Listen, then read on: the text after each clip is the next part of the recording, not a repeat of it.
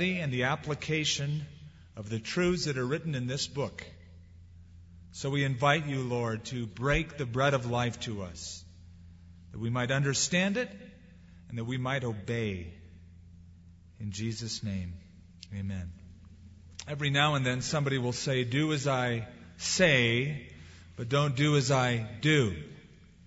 But that never works, because people will follow your footsteps before they'll follow your advice.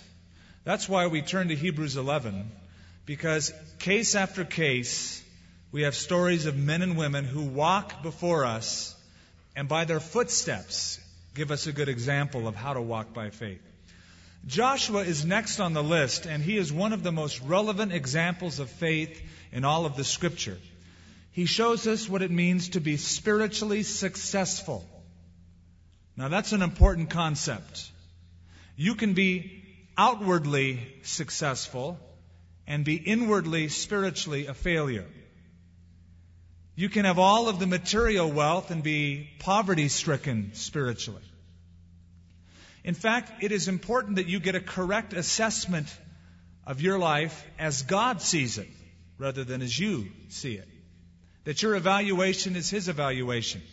In the New Testament, there is a great story, a sad story, of a fellowship, a church, a New Testament church, that saw themselves one way, but God viewed them another way. They were called the lukewarm church of Laodicea. Jesus said, because you say I am rich and have become wealthy and have need of nothing, you do not know that you are wretched, miserable, poor, blind, and naked. Now, Jericho is a story of spiritual success after years of failure. It's a story of overcoming after years of wandering. National Geographic, back in 1978, had a special article about the Double Eagle II, flown by Maxie Anderson. The first successful transatlantic balloon flight. They made it from Maine to France. The article said that there had been 13 previous attempts by balloonists, all ending in failure. In fact, just the year before, in 1977, before the article, they said that the Double Eagle tried to make it across the Atlantic to Europe, but they ended up in Iceland. Maxie Anderson in the article said, I don't think that you can fly the Atlantic without experience. And that's the one reason it hasn't been flown before. Success in any venture is simply the intelligent application of failure. The great thing about Joshua is that he's 80 years old when he faces Jericho. He's not a spring chicken. But at the same time, he doesn't look back to the past and say, I remember the good old days. Now I'm over the hill, sliding fast. He says, no, the best is yet to come. He has great enthusiasm. What we'd like to look at this morning is the purpose for their deliverance and the power of their deliverance, as seen in Jericho. I want you to look back at verse 29, and we'll read verse 29 and 30 together. By faith they passed through the Red Sea as by dry land, whereas the Egyptians attempting to do so were drowned. By faith the walls of Jericho fell down after they were encircled for 7 days. Now, between those two verses is a 40-year gap. What happened during those 40 years? Not much. That's why nothing is written about it.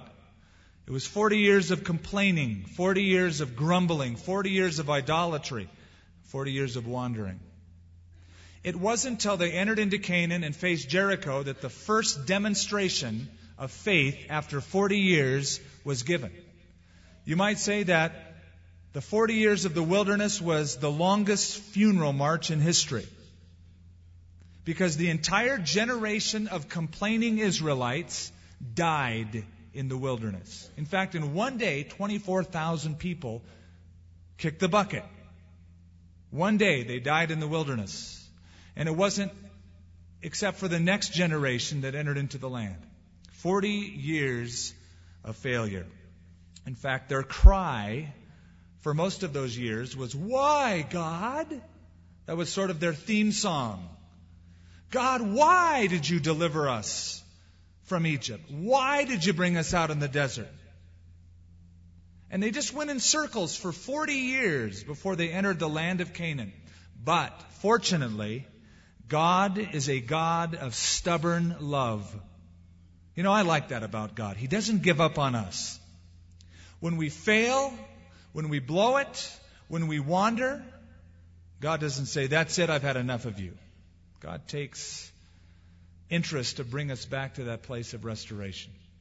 Great example of this, of course, is Jonah.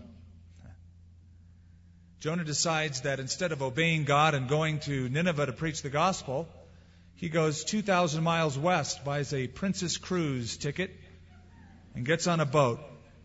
And he goes 2,000 miles west to Tarshish to flee from the presence of the Lord.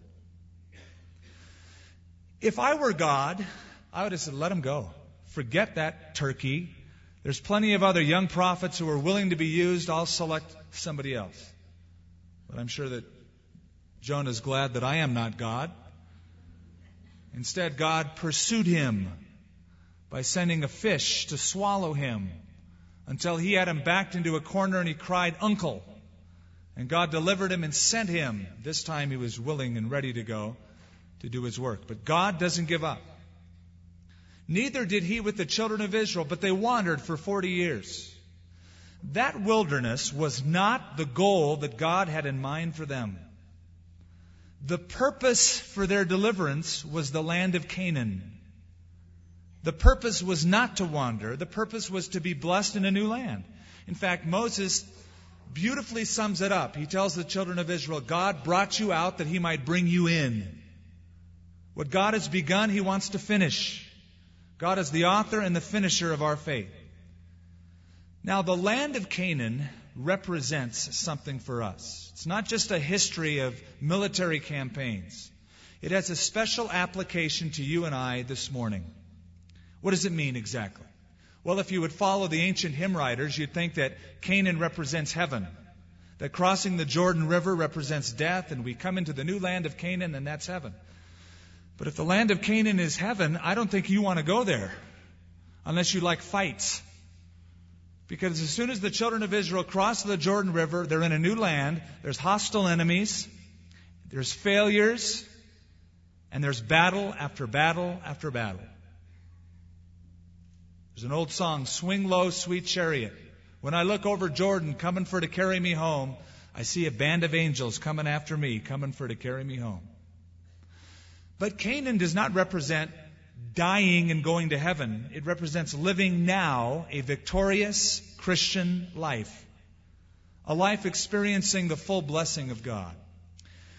In fact, if you were to turn, and I'm not going to have you do so, it would take too much time. If you turn back a few chapters in Hebrews, some of the earlier chapters describe for us the analogies or the types of Egypt, the wilderness, and Canaan to the Christian experience.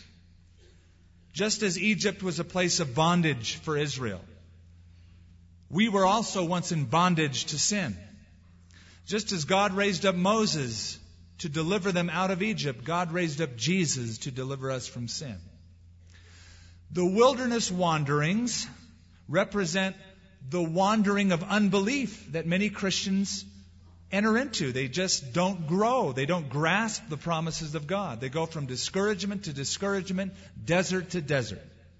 The land of Canaan represents mature growth, where you overcome those things and you enter into all that God has for you. I would like you to turn back to Joshua chapter 1, and let's look further at some of these types and analogies. Joshua chapter 1. It says, "After the death of Moses, the servant of the Lord, it came to pass that the Lord spoke to Joshua, the son of Nun, Moses' assistant, saying, 'Moses, my servant, is dead. Now therefore arise and go over this Jordan, you and all this people, to the land that I am giving to them, the children of Israel. Every place that the sole of your foot will tread, I have given to you, as I said to Moses. The first thing we learn is that the land of Canaan was not earned, it was given as a gift. Hey, the children of Israel didn't deserve Canaan. They grumbled, they complained, they disobeyed, they failed. God said, I've given it to you anyway. It was a gift from God. Perfect analogy, isn't it? Did you earn your salvation? Do you remember working hard for it? Till finally said, all right, God said, I give up. You've earned it. I'll give it to you. Salvation is a free gift. Ephesians says, by grace you are saved through faith. It is a gift of God, not of works, lest any man should boast. For a man or a woman to try to earn salvation is an insult to God. Wouldn't you be insulted if you gave somebody a present and they whipped out their wallet and they said, here, how much do I owe you? Hey, it's a gift. It was freely given. It must be freely accepted. You don't earn it. You just receive it. If you try to earn your way to God by your works, you will drown in your own self-righteousness. I've had lifeguards tell me that the best way for them to save people from drowning when they're in the water is for them to be unconscious. When they're semi-conscious and they're flailing their arms trying to cooperate or trying to do it by their own strength, it's more difficult. So often a lifeguard will either squeeze tighter or club the guy one and say, relax. Don't help me. Let me do it. Salvation is a gift. Canaan was a gift. Secondly, Canaan was a process. They didn't come in and just inherit it all and enjoy it all instantly. It was a process of growth that took a period of years. Listen to what God predicted in Exodus 23. He says, I will not drive out your enemies from before you in 1 year, lest the land become desolate, and the beasts of the field become too numerous for you. Little by little, I will drive them out from before you until you have increased and you inherit the land. What this did is it kept Israel dependent on God, one step at a time, one battle at a time. Now, God has a place of victory for you, but it's a process. It's not an instantaneous thing. You don't cross the River Jordan into the Christian life and say, all right, now I claim total victory. I claim instant victory. It's not a magic wand that you wave and cast out all the little demons in your life and claim this and say the right words with a few hallelujahs attached to them and have instant spiritual maturity. It's a process. Now, I know people that believe that all you have to do is find those little things that hold you back spiritually. And all those little things are, those works of the flesh, they say are demons. And you cast out the demon and you'll be free from it. I remember I had a guy that was about 5'1". When I was sitting down in a hotel lounge in India, he was on our trip one time and he loomed over me as I was sitting down and he said, I had the demon of intimidation last night, but it was cast out and now I'm free of it. Got it? Yeah, right. Spiritual maturity is not a light switch. It's not something you cast out or claim instantly. It's a process of growth. Christian life is not a Popeye episode where you grab a can of spinach, down it, da-da-da-da-da-da. Takes time. In fact, the Bible calls it a walk. Walk in the Spirit, and you will not fulfill the lust of the flesh. That is constant, incessant growth. It's a process. Notice next that Canaan was never totally possessed. Verse 4 are the parameters. From the wilderness and this Lebanon, as far as the great river, the river Euphrates, all the land of the Hittites, and to the great sea toward the going down of the sun shall be your territory. If you were to map it out, taking these borders, God gave them 300,000 square miles of land. It encompasses present-day Israel, parts of Egypt, Lebanon, Syria, Iraq. God says, this is what I've given to you. It's all yours. But Israel never occupied more than 30,000 square miles of land. In other words, God says, I've given you this much. It's all yours. But they only took a tenth of what God originally intended for them to have. There's a lot of Christians like that. God gives us this vast spiritual inheritance, and we go, no, I'm just sort of content with just this right here. This is enough. We can be stubborn and not take what God has given to us. It's like the two guys that were riding the tandem bicycle uphill, and they got to the top of the hill, and the guy in front said, wow, that was a hard climb. And the guy in the back said, yeah, and if I wouldn't have had my brakes on the whole time, we would have rolled backwards. There's a lot of Christians like that. God's trying to move them forward, and they're going, put on the brakes. Charles Spurgeon wrote, most Christians, as to their river of experience, are only up to the ankles. Some have waited until the stream is up to the knees. A few find it breast high, and but a few, oh, how few, find it a river to swim in, the bottom of which they cannot touch. It's up to you. God's given all that stuff, all that inheritance. Find out what it is. Possess it. Possess your possessions. Back in 1915, an elderly man died on Fifth Avenue, New York City. His name was John Wendell, known as America's most miserly millionaire. He decided that he would not risk the disbursement of the family funds, and he stayed a bachelor his whole life. He didn't want to marry anybody and have her off with the dough. He stayed a bachelor. And he managed to keep his 5 sisters unmarried for their whole life, for the same reason. When one of his sisters died in 1931, the local press found out that her estate was worth $100 million. When she died, she was worth $100 million. Yet, the article in the newspaper said she never owned a car. She did not have electricity in her home. She didn't have a toaster, obviously, no electricity. And she owned one dress that she made, that she wore for 25 years. $100 million. But she didn't enjoy it. So much inheritance, but she never enjoyed it. There's lots of Christians like that. They don't grow. They don't take what God has given to them. They don't take that process to its fulfillment. Either A, because of malnourishment, they don't understand the Bible, they don't know what is theirs, or 2, because of stubborn unbelief and not cooperating with God. Well, that brings us really to our verse in verse 30. We get to Jericho. By faith, the walls of Jericho fell down after they were encircled for 7 days. Canaan, the new land, was the purpose for their deliverance. Jericho showed the power for their deliverance. Picture it. God has a new land for them, a land of promise, a land flowing with milk and honey. As soon as they cross the Jordan River, they see an obstacle, an opposition. Looming in the horizon is this huge walled city of Jericho, a city filled with idolaters, armed idolaters. It is a walled city. Verse 30 makes mention of the walls of Jericho falling down. The cities in those days, sometimes the walls were so wide that they raced chariots side by side on the top of the city walls.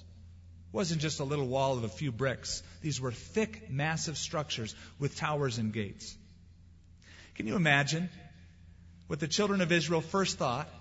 They're so excited to enter the land, and they look in the horizon, and on one side they see this massive structure, and on the other side of the river is a group of ex-slaves who'd been desert rats for 40 years going in circles. And they're thinking, we're going to go over there. Can you imagine how intimidating that was? Yet, God didn't require much of them. God didn't say, take up your arms, get out the bazookas, take out the cannons, call the Air Force. God just says, blow your horns and march. God was going to give them the victory. It wasn't their battle, it was His battle. It didn't require much of them. It required that they obey and that they believe. Folks, each one of you has a Jericho. Every Christian has some fortress, some impossible circumstance that looms before them. Yours may be an internal Jericho, some character flaw, some disposition of your character, some propensity that you have, maybe to get angry quickly, or a propensity toward lust, or some flaw that has been eating at you, you've been fighting for a long time. You think it's impossible. Others of you have an external Jericho. That person that you've been wanting to get saved for a long time. You've prayed for them. You've brought them to church. You've brought them to crusades. And they just sit there stubborn. And you think, nothing's going to get through. For others of you, your Jericho is a work that God has called you to do. You feel prompted in your heart that God has some task for you to fulfill. But you think, who am I? That's so big. I'm so small. It'll never work. In fact, in Joshua chapter 6, which gives us the details of the battle, it says that Jericho was securely shut up. It seemed an impossible situation. But Jericho was a test. The children of Israel felt the pressure. They were being tested. Will they, by faith, walk around the city walls? Or will they say, God, maybe we'll go upstream a little bit, cross the land at some other place in the river? They were tested by pressure. Now, Jericho shows us that the ways of God are not always logical. I hope you figured that out by now. That God doesn't always work by human logic. That which is theological isn't always humanly logical. And there's a premise in the New Testament that we should never forget. It says, God has chosen the foolish things of this world to confound the wise. What could be more foolish than an army walking around walls, singing, shouting, blowing horns for 7 days? Now, after about the third day, you get tired of it. And about the fourth day, headquarters in Jericho is wiring all the troops on the wall, and they're saying, we don't know what they're doing. They look like a bunch of fools, tooting their horns with these priests and the ark going before them. But folks, throughout the Scripture, this seems to be the case. Time after time after time, God takes the foolish things to confound the wise. God gives a foolish command, and He says, let me test you. Will you do it by faith? A couple of examples. Peter, he fished all night. He was tired. Jesus gets in his boat. He says, Peter, let's go for a little boat ride. Now throw your nets out into the deep for a great catch of fish. Remember Peter's objection? He said, Lord, we've been fishing all night. We've caught nothing. As if to say, look, I'm a fisherman, all right? You're a preacher, that's fine. But I'm a fisherman. I was raised on this lake. The best fishing is at night, and we just tapped the best time of the night, caught nothing. But nevertheless, at your command, let down the nets. That was illogical, but it worked. What about Naaman the leper in 2 Kings? His body is ravaged with this disease. He comes down to Israel. Elijah the prophet takes one look at him. He says, go down to that muddy river, the Jordan River, and dunk 7 times. The 7th time, when you get up, you'll be cleansed. He got upset. He thought, I came all the way from Syria down to Israel to dunk in this muddy, stinking river? The waters of Syria are much better than the waters of Israel. And somebody said, look, you came all this way, do it. So we went down once, nothing happened. Twice, nothing happens. 3, 4, 5, 6, nothing happened. He went down the 7th time, he came up clean. Illogical. But it worked. What about the time when Jesus said to the disciples, take all these 5,000 people, tell them to sit down, I'm going to feed them lunch. With a few loaves and fishes? Illogical. It worked. The cross is very illogical to many people. I don't know how many non-Christians have told me, you mean to tell me that a man's blood 2,000 years ago on a Roman cross saves all men from sin? That's illogical, but it works. You apply the blood of Jesus Christ to your life, you will be saved. Might not sound logical to you, but God's ways are higher than your ways. It makes perfect sense to God. I think at this point, since we're looking at Jericho and the success spiritually that Joshua had, that we should ask ourselves, what were the secrets to his success? We read that the walls of Jericho came tumbling down. By the way, I've been to Jericho many times, and if you go to it today, it's a very uneventful trip on your tour to Israel. It's a little dirt mound right now. There's not much left of it. First of all, it's ancient. Second of all, it's been destroyed, the ancient city of Jericho. Archaeology has shown that the walls did fall, as the Bible says, but there's not much to it. It's because God kept His promise. But what made Joshua so successful? 3 keys whenever you face a Jericho that will lead to spiritual success. They are so simple. You've heard them before, but I wonder how many of us do it. Turn back with me to Joshua chapter 1. Secrets to spiritual success. First secret is meditation. Meditation on the promises of God. It always begins here. This is what God tells this impressive general. Verse 7, chapter 1. Only be strong and be very courageous, that you may observe to do according to all the law which Moses my servant commanded you. Do not turn from it to the right hand or to the left, that you may prosper wherever you go. This book of the law, the Holy Scriptures, in other words, shall not depart from your mouth, but you shall meditate in it day and night, that you may observe to do according to all that is written in it.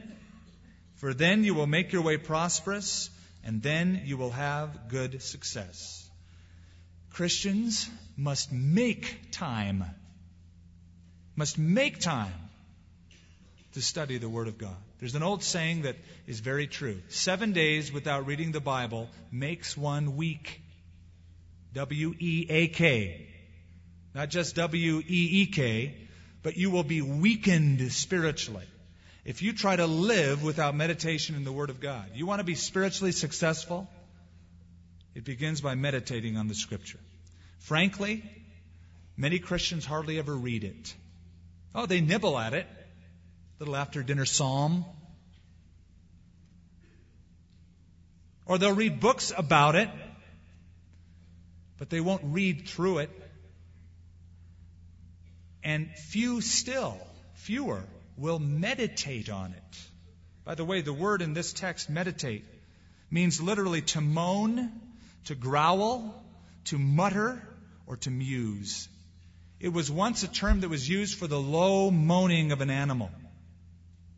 If you've ever gone to Israel and watched the ancient, or the Jews at the ancient Wailing Wall, the men will take their scrolls and they'll go back and forth. They'll rock.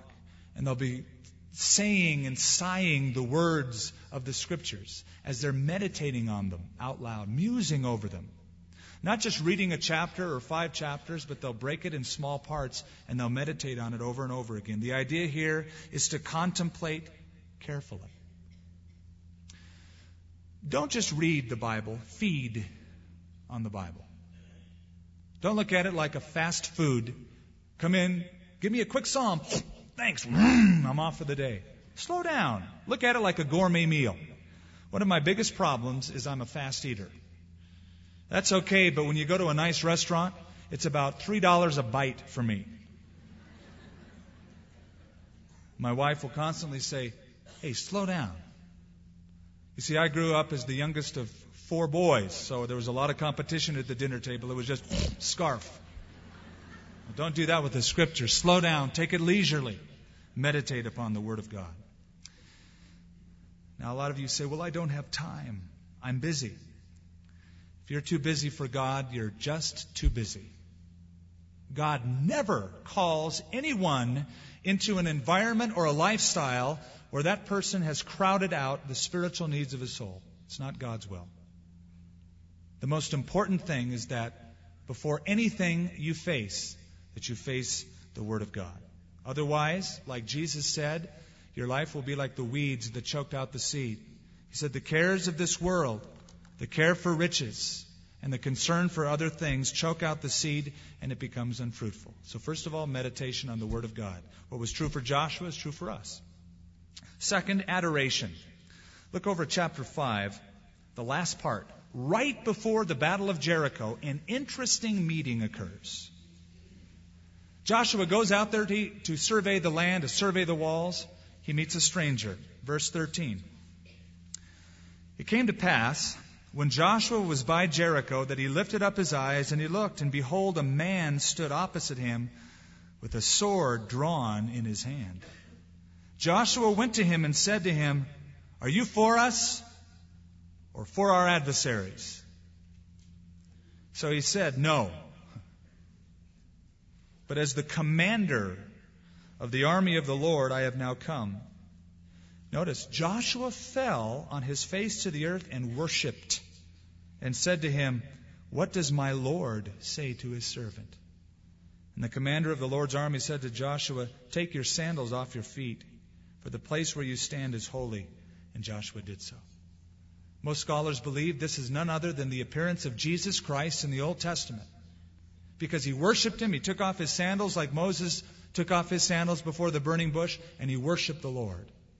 Joshua in worship, in adoration, learned two important factors we learn when we worship.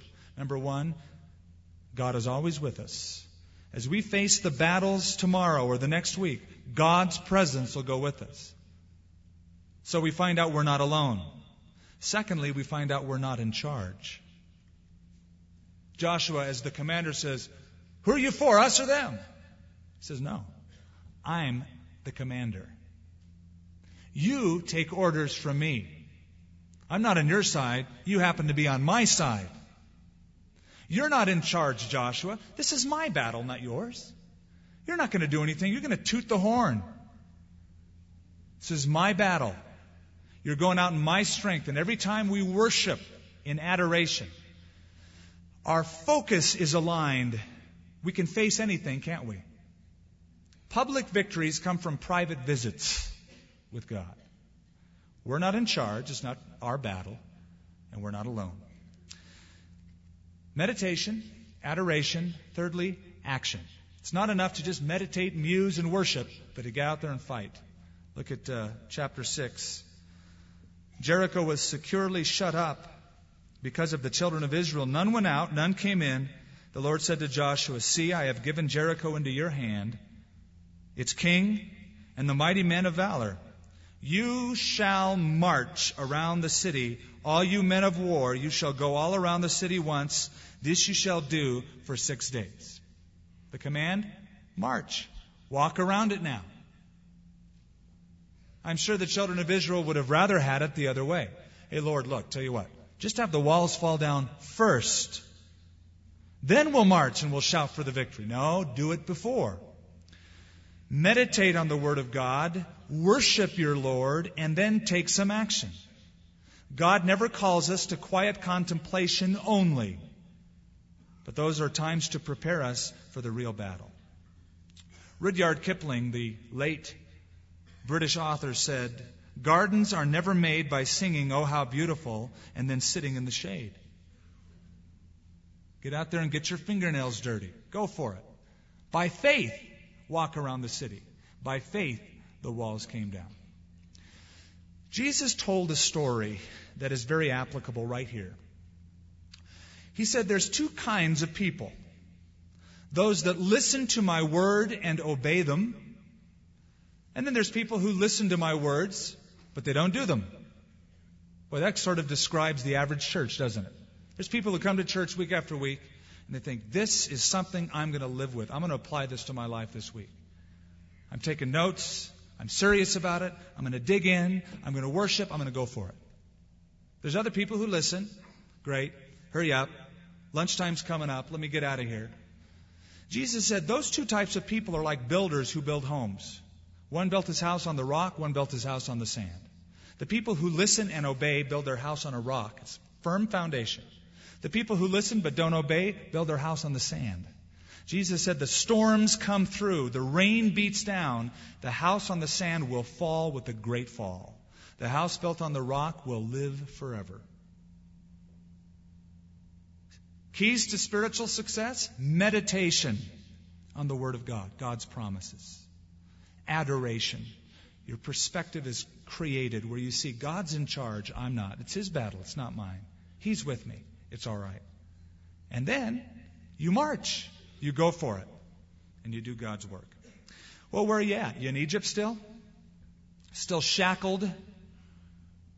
Captive by sin? Or have you left Egypt? Oh, you're saved, but you're still in the wilderness? Wandering around in circles? It's dry, desert. Oh, there's a lot of Christians like that. Folks, evangelism is just the beginning. It's not the end.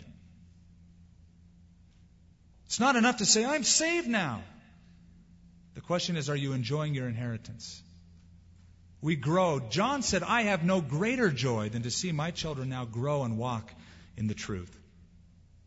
Do you have a Jericho in front of you this morning?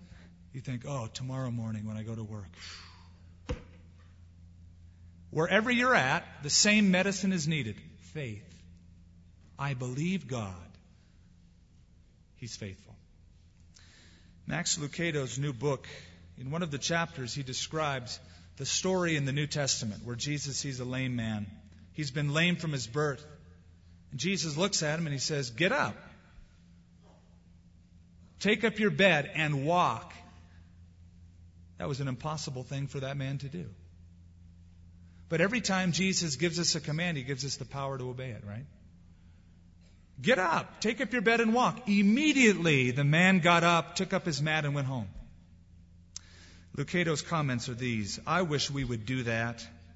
I wish we would take Jesus at His word. I wish, like heaven, that we would learn that when He says something, it happens. What is this peculiar paralysis that confines us? What is this stubborn unwillingness to be healed?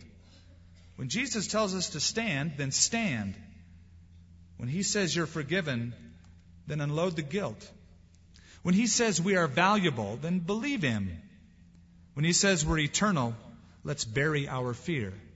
When He says we're provided for, then stop worrying. I love the story of the pirate who ran after and caught the runaway horse of Alexander the Great. When he brought the animal back to the general, Alexander thanked him by saying, "Thank you, Captain." With one word, that private was promoted to captain. When the general said it, "Thank you, Captain," the private believed it. He went to the quartermaster, selected a new uniform, and put it on. He went to the officer's quarters, selected a bunk. He went to the officer's mess and had an officer's meal. Because the general said it, he believed it. Would that we would do the same. Is that your story? It can be. All the elements are the same. A gentle stranger has stepped into your hurting world and offered you a hand. Now it's up to you to take it. Father, we come before you this morning. We are conscious, Lord, of the great work that you have done in our lives of bringing us to Jesus Christ. Only now, Lord, we don't want to spend time wandering in the desert. You've given us a new land. That's the purpose for our deliverance.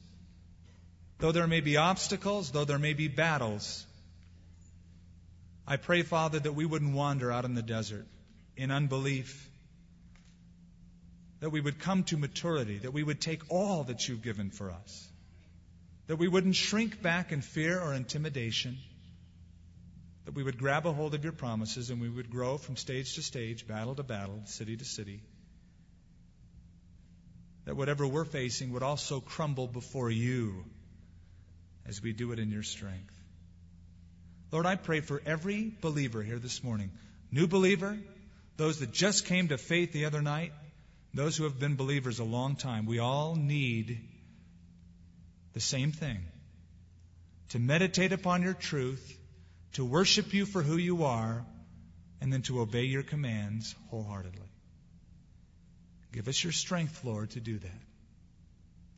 In Jesus' name, amen. In Jesus' name, amen. In Jesus' name, amen. In Jesus' name.